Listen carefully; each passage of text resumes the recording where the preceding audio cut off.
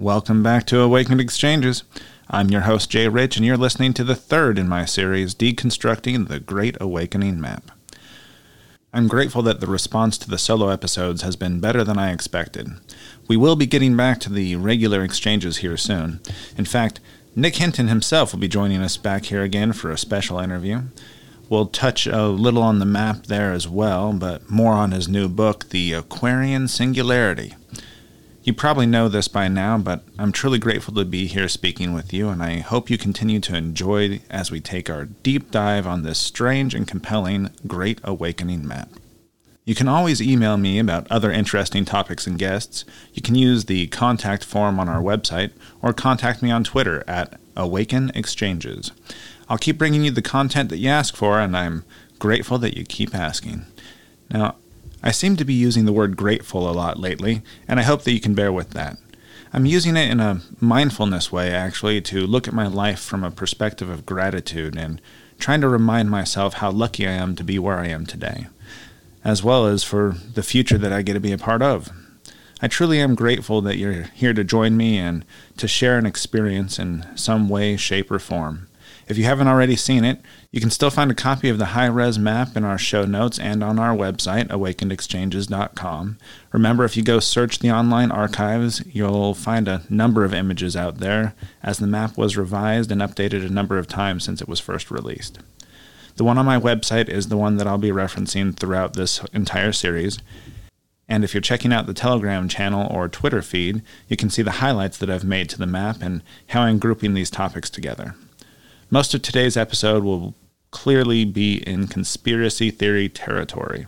That said, I do believe in the multiverse hypothesis, so who knows what grains of truth may emanate from these strange theories. I'll keep the intro brief again, but I want to mention that I am updating my pinned Twitter threads, as well as the Telegram channel, to collect all of the visuals that I'm including with this series. The response was pretty quick these last couple of weeks, so I think people are enjoying the added visuals. The link to the Telegram channel is in the show notes as well as on the website. I hope you engage in the exchange there as well. Last little note before I get to the conspiracy theories, there's a new addition to the Awakened Exchanges podcast, and I'm not sure how much you'll hear her in the background on this episode, but any random noises you hear, it's likely to be Little Shadow. Shadow's about to be 11 weeks here soon and is just a bundle of love, so I'm not complaining at all. Now, here's a brief rundown of our sponsors. As always, I want to thank all of you personally for your support. Just listening and sharing this podcast with your friends gives me a reason to keep providing the best content possible. If you have the means and would like to contribute personally, please take a look at our Patreon page where you will get access to exclusive content and deals. There are already bonus videos available, and more is on the way.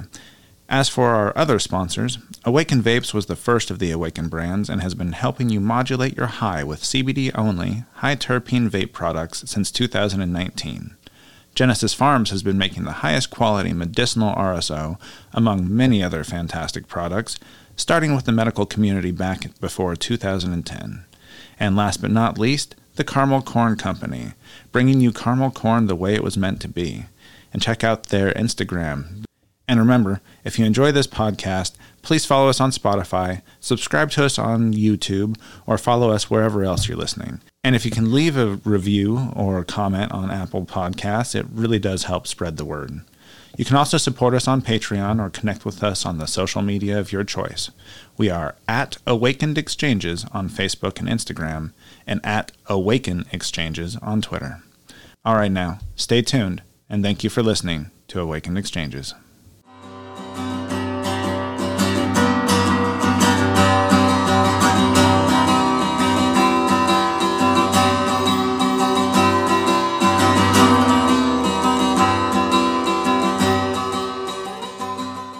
Genesis Farms was founded on the belief in cannabis's ability to heal. Genesis Farms is more than a brand. They're a compassionate community of like-minded folks that generate top-quality cannabis products, made with love and care. Community outreach is always on their mind, and their partnerships with Grow for Vets and Parents for Pot was just the beginning of what they hope to accomplish in the coming years. You can find their products on the best dispensary shelves across the state of Oregon.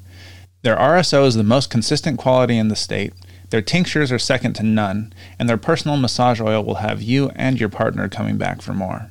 Find them on Facebook and Instagram and ask for them in your local dispensary today. Don't forget to listen to Sean's interview right here on Awakened Exchanges. It's episode number 3. The Caramel Corn Company is bringing you caramel corn the way it was meant to be, made with premium ingredients in small, handcrafted batches and completely gluten-free. Their flavors include original, roasted cashew, salted almond, mixed nut, spicy sriracha, white morsel macadamia, peanut butter, butterscotch, and my personal favorites, chocolate drizzle and raspberry caramel apple. I can't say enough about how delicious this caramel corn is. It makes a great gift any time of the year. You can find them for sale in Portland area Market of Choice locations, and hopefully again online soon when they get stocked back up. Please visit www.caramelcorncompany.com for more information today. And remember, buying local supports small businesses and keeps your money building your community. Last but not least, Awakened Vapes has been bringing you some of the highest quality CBD vapes since ringing in the new year of 2019. I became passionate about cannabis after a car wreck left me with major migraines, and no prescribed pills helped alleviate the symptoms. Having only tried cannabis a handful of times in high school and college, it was a doctor's recommendation that led me to give it another try. Only then did I realize that we'd all been at least a little misled about the health benefits of this amazing plant. Despite an unexpected break because of the vape ban and then a global health crisis with COVID, the business is stronger than ever, and we invite you to check out our updated website today. We are still offering our 3 varieties with new and improved terpene formulations for enhanced flavor to go along with the custom blended effect profiles. Check back at www.awakenedvapes.com for any updates, and you can always email us about wholesaling or white labeling opportunities.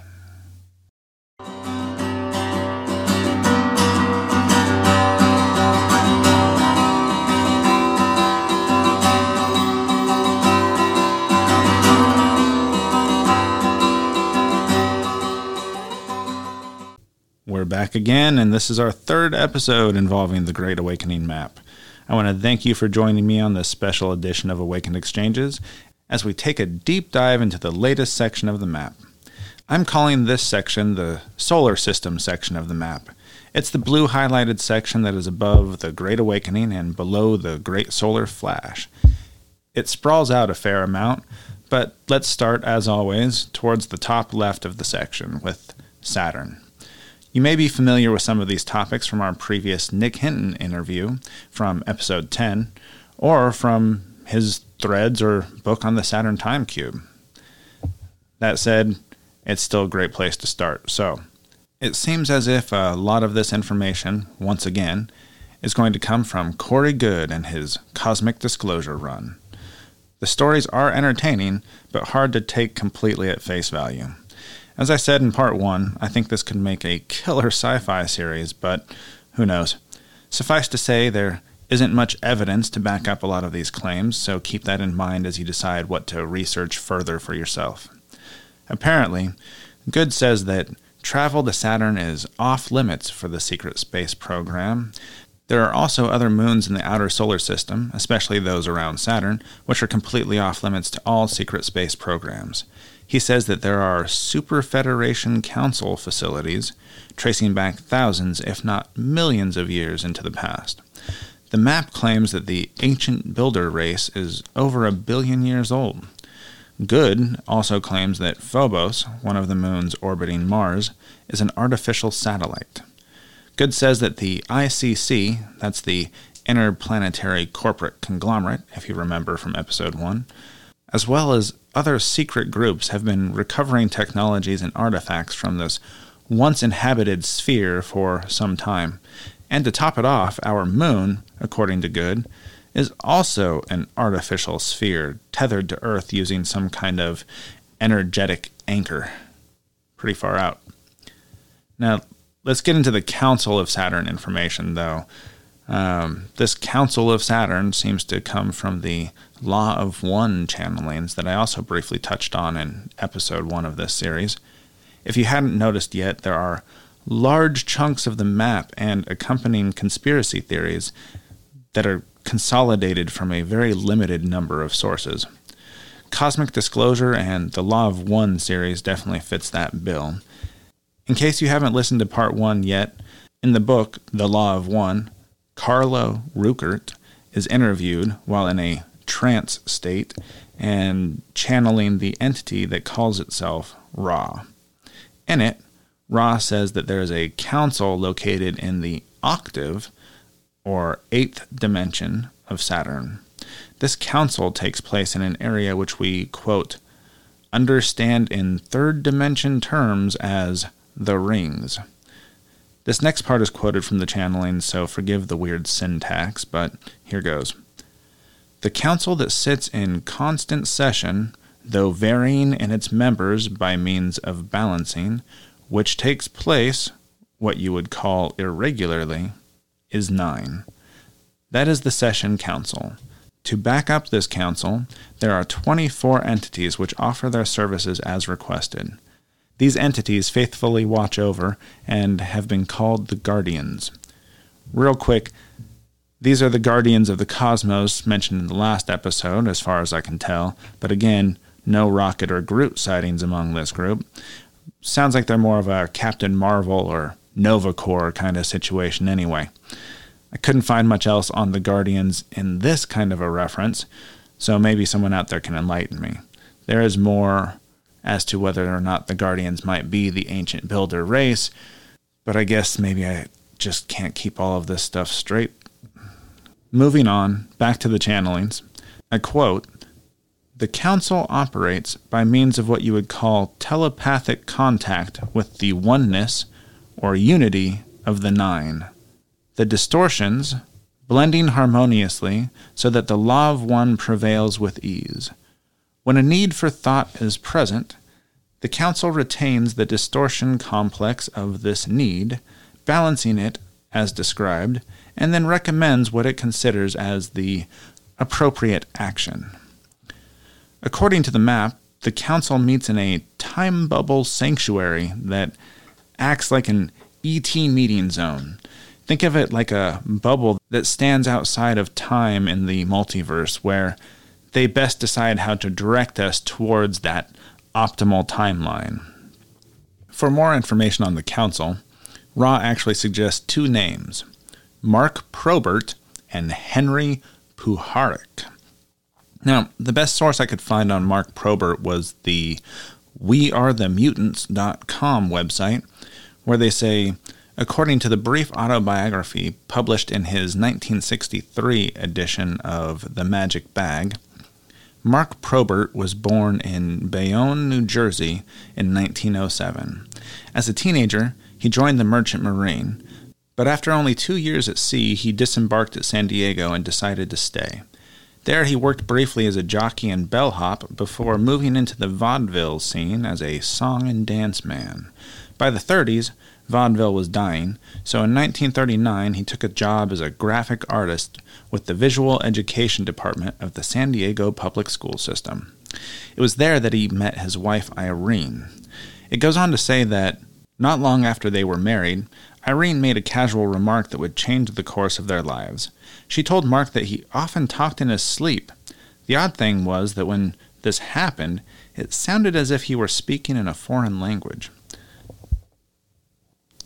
You'll have to forgive the purrs, as I just had a visitor decide to crawl up on my shoulders and make herself at home, but I'm going to keep recording as we go, so. Soon the couple met Meade Lane, a former university professor who had left academia to devote his life to the study of psychic phenomena. As Probert put it, he had considerable interest and knowledge in the fields of metaphysical and occult laws. It was Lane who convinced Probert that his nocturnal mumblings could be evidence that he was, in fact, a trance medium. The idea that Probert was perhaps channeling entities from beyond was put to the test during an experimental seance. Recounting his experience years later, Probert recalled that After being instructed to relax, he soon found himself in a state of euphoria, so intense that he lost all awareness of the world around him. When he regained consciousness, he was told that he had been in a trance for some 45 minutes and had spoken in a voice not his own. The voice introduced itself as Martin Lattimore Lingford, a New York showman who had lived earlier in the century. Lingford explained that he and a group of other entities from the inner planes had spent years preparing Probert for his role as a channel.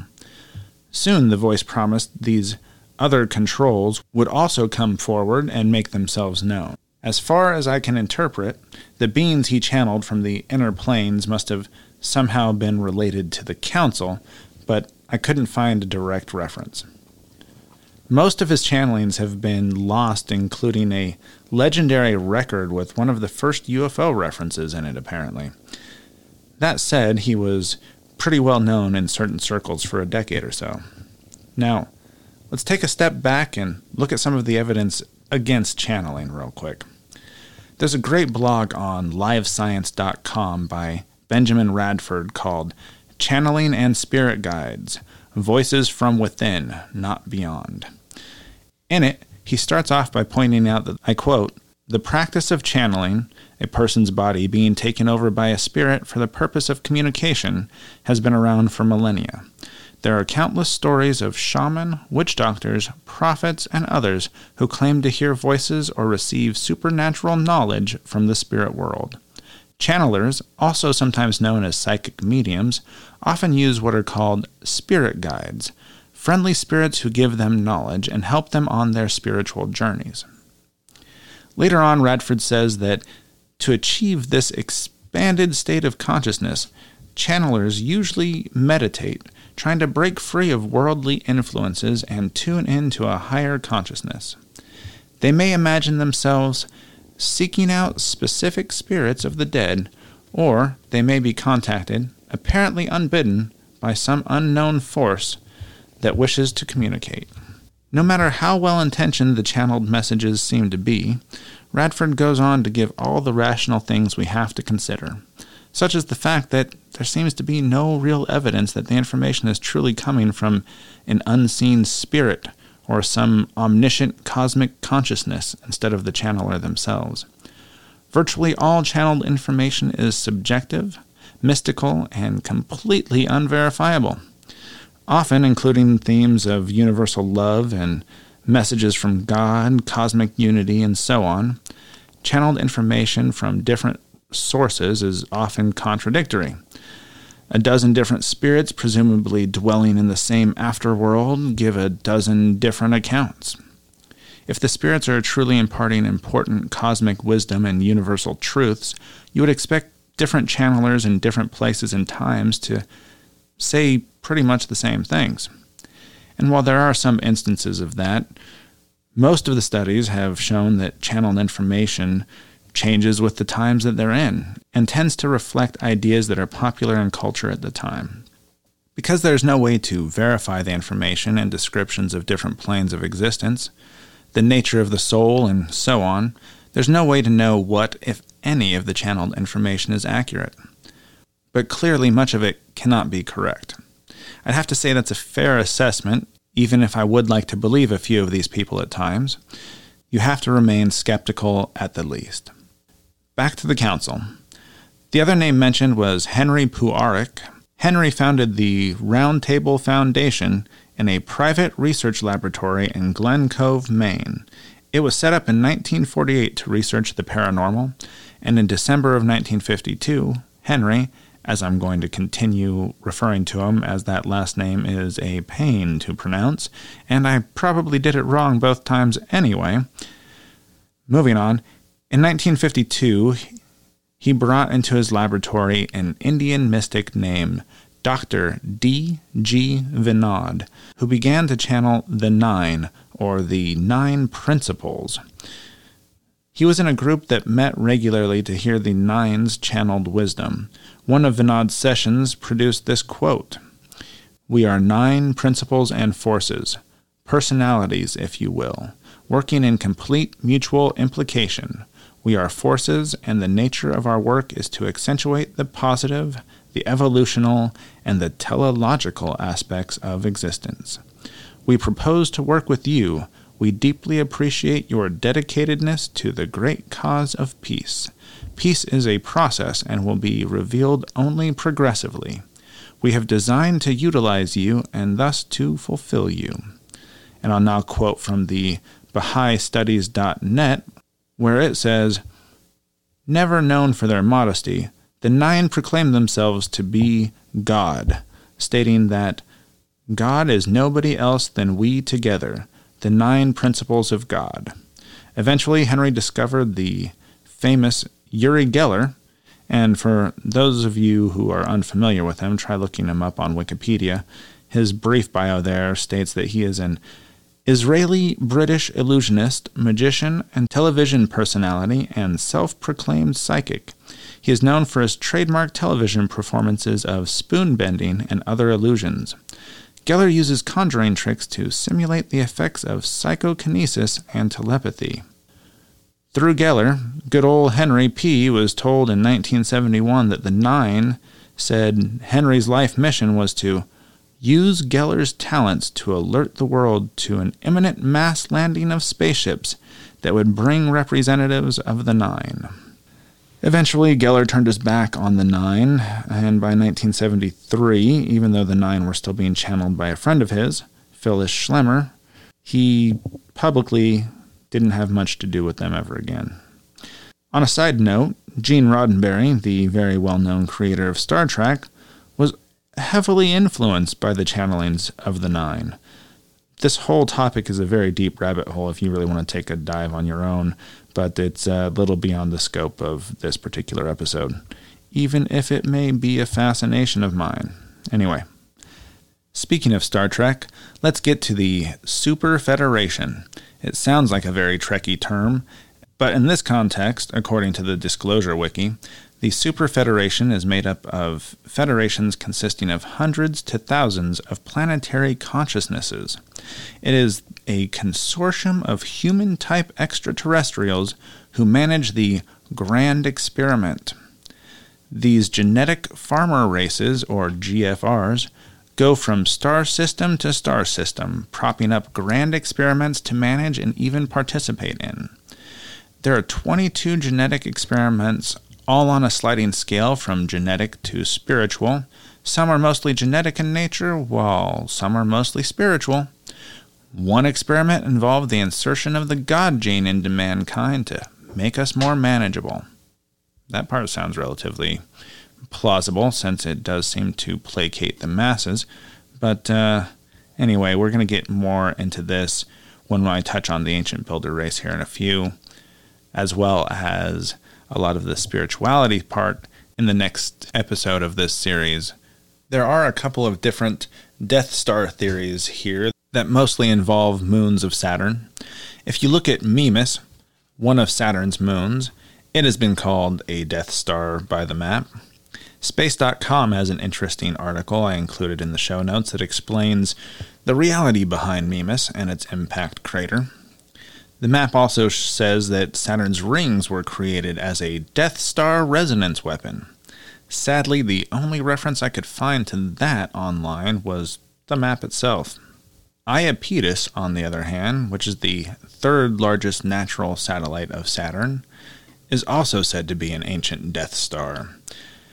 Now, I've included an express.co.uk article about Iapetus, and while it is true that scientists don't know how it was formed, it was the 2004 Cassini image.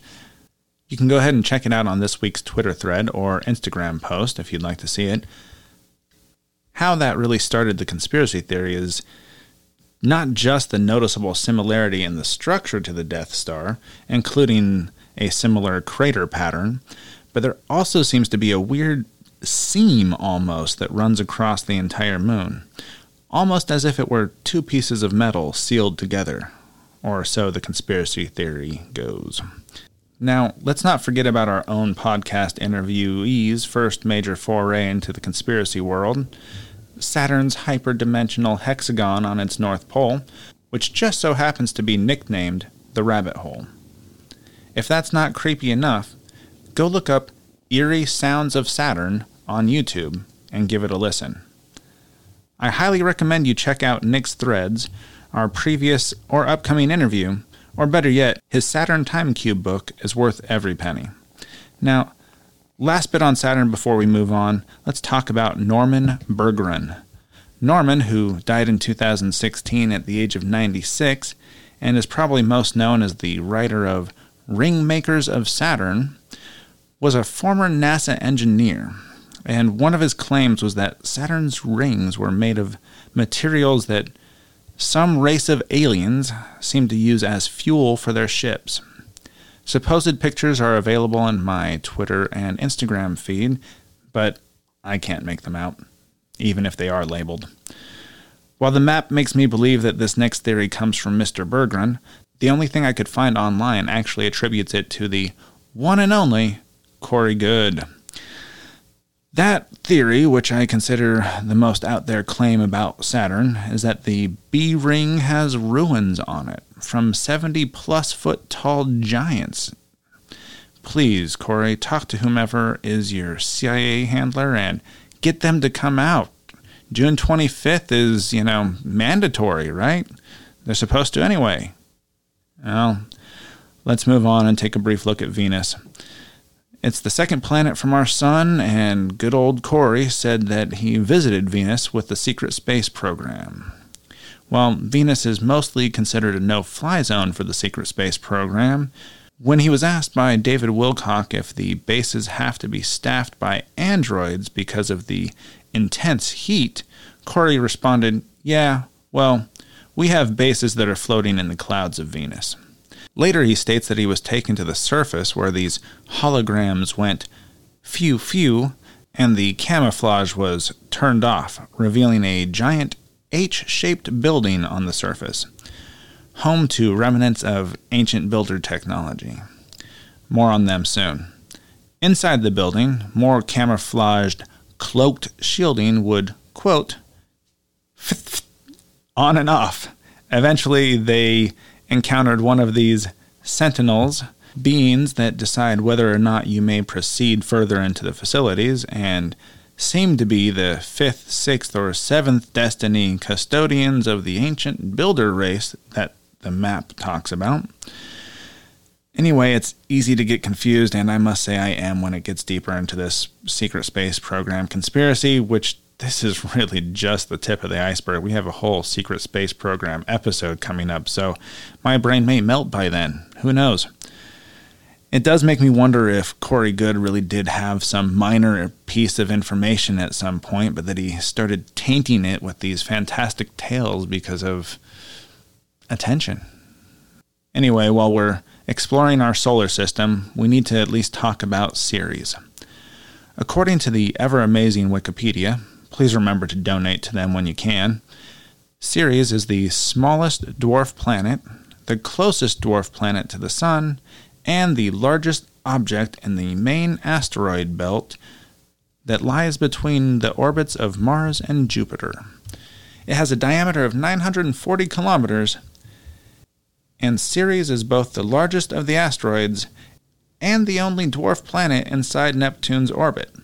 This next part is most definitely not according to Wikipedia, but it is claimed that Ceres is the home to a Dark Fleet underground base. According to the Disclosure Wiki, the Ceres colony is a network of cities and bases underneath Ceres that is controlled by the Germans. This network is interconnected by 2 rings of subterranean train systems. Inside the cities are rows of old European-styled brick buildings bisected by a small road for police and emergency vehicles. There's even a red light district in one of the cities. The Germans seem to live in mansions somewhere within Ceres, while slave labor, however, is widespread in the colony. As of 2001, its population was around 225,000, 40,000 of which were slaves. The living quarters of the slaves are prisons, basically, which hold 5,000 men each and resembles the Alcatraz Federal Penitentiary, except that the cells do not close. The slaves are responsible for manual labor on Ceres and aboard ships. And talk about dystopian. Before we wrap up this week on what's probably going to be a little bit of a shorter episode, I did want to get to a bit more information about the ancient builder race and their leftover technology that seems to litter our galaxy. Anyone care to take a guess where pretty much all, if not all, of this information about the ancient builders is coming from? I bet you guessed it. The one, the only, the source of sources, Corey Goode. Even after a website update from David Wilcock, there wasn't much clarification on who these builders are or where they came from. He says that their ruins are found throughout our solar system, from Venus to Saturn on through the Oort cloud. And in case you're curious, according to the ever-wonderful Wikipedia, the Oort cloud is named after the astronomer Jan Oort and is sometimes called the Upik Oort cloud, Upik being O with an umlaut, Pik-Oort, O-O-R-T. It's a hypothetical cloud of predominantly icy planetesimals, which is proposed to surround the Sun at distances ranging from 2,000 to 200,000 AU, or astronomical units. As for the ancient ruins, they seem to be mostly made of a transparent aluminum alloy which looks like glass, but is the basis for a lot of their advanced technology. Despite their advanced nature, apparently they have also left some stone artifacts that are linked to that advanced technology. Their buildings and tech have been taken up by later ET groups, but those same groups have removed all information about them from their buildings. The buildings themselves are said to be impossible to date because, quote, they're hundreds of millions, if not billions, of years old. In Season 3 of Cosmic Disclosure, Corey said that an ancient race called the Guardians, which has long since left our frequency, was the same race which the secret space program calls the Ancient Builder race.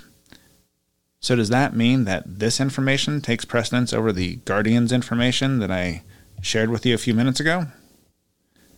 I'm not even sure if Corey or the creator of the map 5D Consciousness, yes, that's his handle, can keep all of this information straight.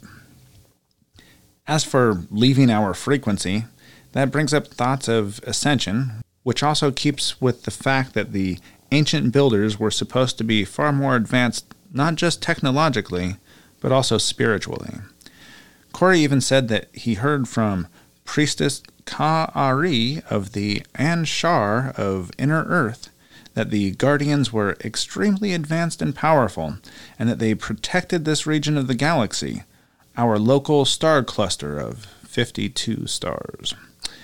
I think that's a nice transition to get into the outer energetic barrier. Since we've been so heavily involved with speculative science fiction and conspiracy theory in this episode, I just thought I'd touch on something that at least has some interesting science I could share and tie into it. On the map, there's a quote that reads, 52 local star cluster protective barrier grid, erected 500,000 years ago, prevents unwanted ET races from leaving/entering solar system, located past the Oort cloud. It goes on to suggest that the ancient builders built transparent aluminum structures across 52 local star systems. It sure seems to fit in with the Cosmic Disclosure episode. Now, didn't I say there was going to be some science behind this topic? I've actually included a Science Alert article in the show notes. It'll take you to an article from April 5th, 2018, with the very to-the-point title of There's a Detectable Human-Made Barrier Surrounding Earth. It's a fairly brief read about the man-made space barrier surrounding Earth and how it is affecting space weather. According to the article, in 2017, NASA probes confirmed that a certain type of communications called VLF, or Very Low Frequency, radio communications, which have become far more common now than in the 60s, can actually influence how and where certain particles in space move about. It seems that we've actually created, or at least expanded, a VLF bubble that gives us at least a little extra protection from the Van Allen radiation belts. It's not like we should be worried about all of the damage that same VLF communication is doing to the whales and their songs, though, right? I mean, it's not like Star Trek IV: The Voyage Home taught us anything about whales and their relevance to human survival. I mean, who else is going to communicate with the ancient aliens when they come back and threaten to wipe us out? Maybe that was one of the Guardians checking up on things. Okay, seriously, or at least a little more seriously, let's talk about Ra Tyr-Ir. Now, at first I thought this was the same Ra being channeled by Carlo Ruckert, and while technically that is the case, all of this information is yet again coming from Corey Goode and Cosmic Disclosure.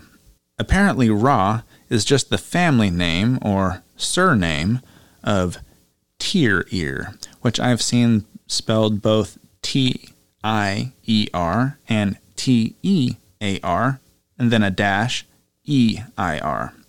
Tyr-Ir is an 8-foot-tall blue avian that first contacted Corey via his dreams in 2015. Yes, just 6 years ago. And coincidentally, the same year that Cosmic Disclosure began airing, and Corey started to get a taste of notoriety and money. Anyway, the blue avians evolved on Venus about 2.5 billion years ago, where they ascended from 3rd to 4th density. They are now 6th density beings, but they can't raise themselves any higher until human beings on Earth ascend to 4th density, as we are supposedly doing right now. Apparently, this is because the blue avians made a mistake by helping the Egyptian civilization build the pyramids. That knowledge was then stolen and used against humanity by the Illuminati. In 2015, the blue avians apparently let their secret space program contact, a man known as Lieutenant Colonel Gonzalez, know that they wanted Corey to be their liaison from then forward. The Alliance, on the other hand, wanted somebody else that they could actually control in that position. But don't worry, Corey got the job, and as the blue avians leave our frequency, they have introduced him to Ambassador Micca, M-I-C-C-A, in case you're going to search that, who is apparently from the Olmec civilization, who are now helping us on our transition to 4D. Which means that they're apparently not including time in their version, whereas the map says 5D. Either way, in Corey's version there is still a great solar flash, but it's expected in 2027 or 2028. I suppose that gives us a few extra years on that other timeline, and I suppose we'll all see. Where does that leave us? Once again, that leaves us deep down the rabbit hole. I hope you enjoyed it, and will join us back here next week for one of 2 surprises that are forthcoming. I'm definitely excited for both of them, as well as the next few episodes, and I hope you are too. I'll talk at you again here soon, but don't forget you can talk back on my Telegram channel, or even at my Twitter feed. Take care, everyone.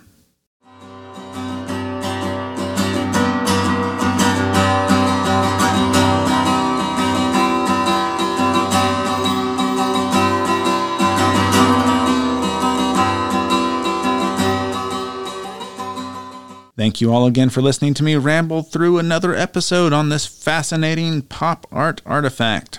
I hope you enjoyed exploring this round as much as I did, and that you're looking forward to the next segment. I want to give a special thanks to all of our listeners. You are the reason I'm doing this. Please tell your friends about us, follow us on Spotify, subscribe to us on YouTube or wherever else you're listening, and if you can, please leave us a comment or a 5-star review on Apple Podcasts. It really will help us with visibility. You can also support us on Patreon or connect with us on the social media of your choice. We are at Awakened Exchanges on Facebook and Instagram, and at Awaken Exchanges on Twitter. Thanks again, and have a blessed day.